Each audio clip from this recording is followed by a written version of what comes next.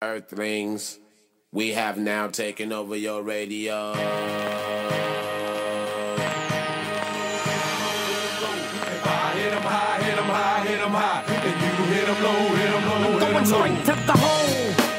Llegó la hora de hablar de estrellas. 8 minutos de puro básquet, historia, estadísticas y grandes momentos de su vida.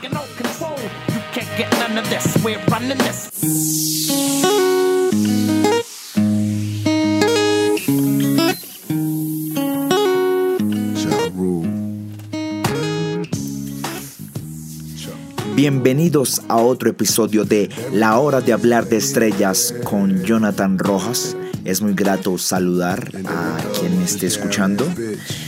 Hoy, como ya les había comentado, vamos a estar hablando de uno de los que para mí fue el mejor point guard de la historia. Vamos a hablar de Allen Iverson, quien nació en Hampton, Virginia, el 7 de junio de 1975. Jugó 14 temporadas de la NBA y una más en la Liga Turca.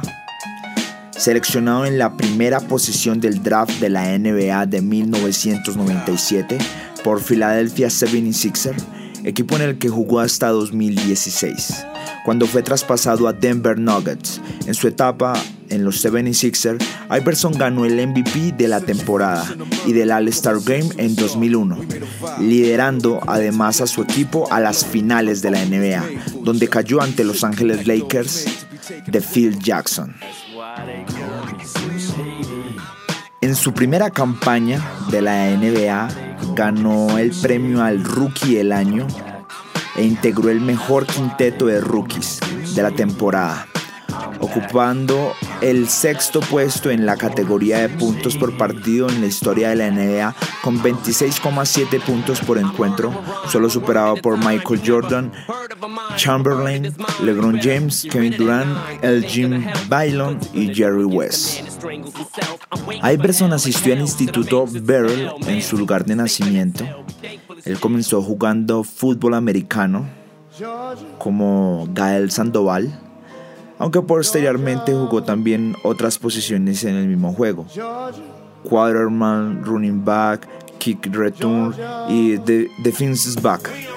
A la vez jugaba como base en el equipo de baloncesto.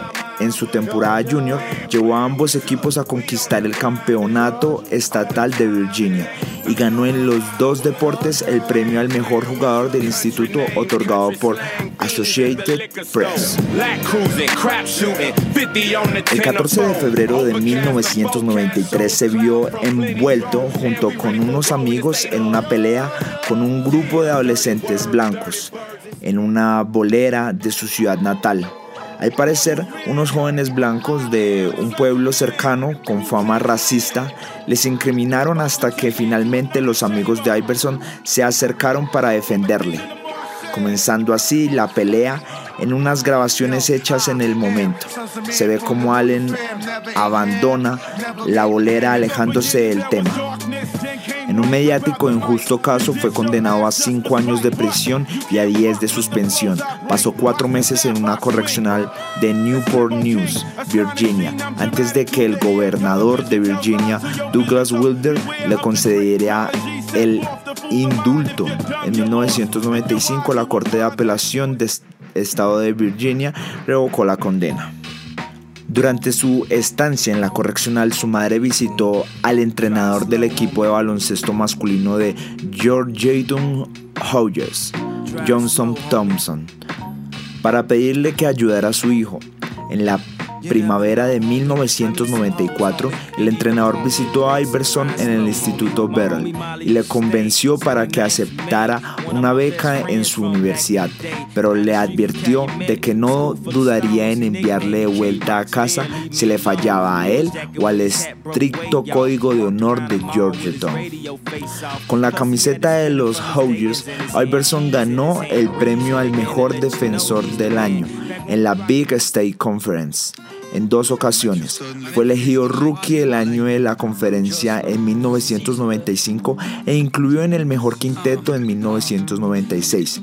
Ganó la medalla de oro en la Universidad de 1995 en Japón En ella, Iverson lideró al combinado norteamericano en anotación y en asistencias, promediando 16,7 puntos por partido y 6,1 asistencias.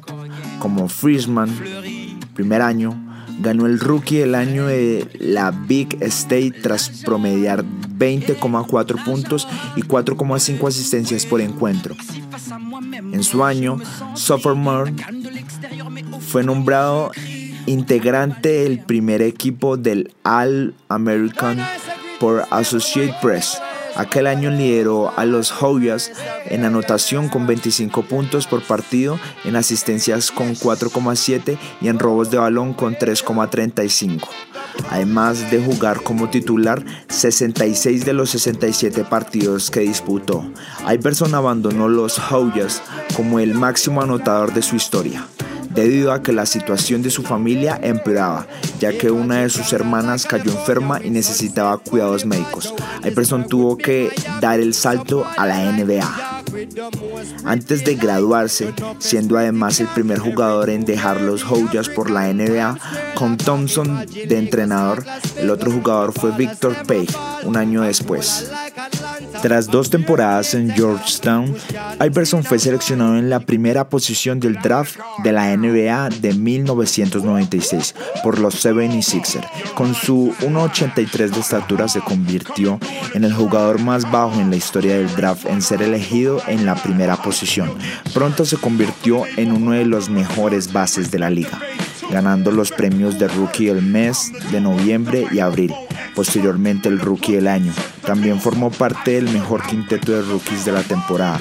Lideró a los Sixers con 23,5 puntos por partido, sexto en la NBA, 7,5 asistencias, un décimo, y 2,7 robos de balón, séptimo, en 40,1 minutos de juego. Así como a los rookies en dichas categorías estadísticas, a pesar de lanzar con un porcentaje de 41,6 en tiros de campo, fue capaz de anotar 151 triples y obtener un 34,1% de acierto. En sus últimos 8 partidos de temporada regular, Iverson promedió 39 puntos, incluyendo 4 partidos con 40 o más puntos, y siendo el único rookie en la historia en lograrlo. Finalmente, en el año 2000, grabó un álbum de rap intentando incursionar en su carrera musical llamado 40 Bars. Sin embargo, tras ser criticado por sus polémicas letras, finalmente decidió no sacarlo al mercado. Esto fue la hora de hablar de estrellas.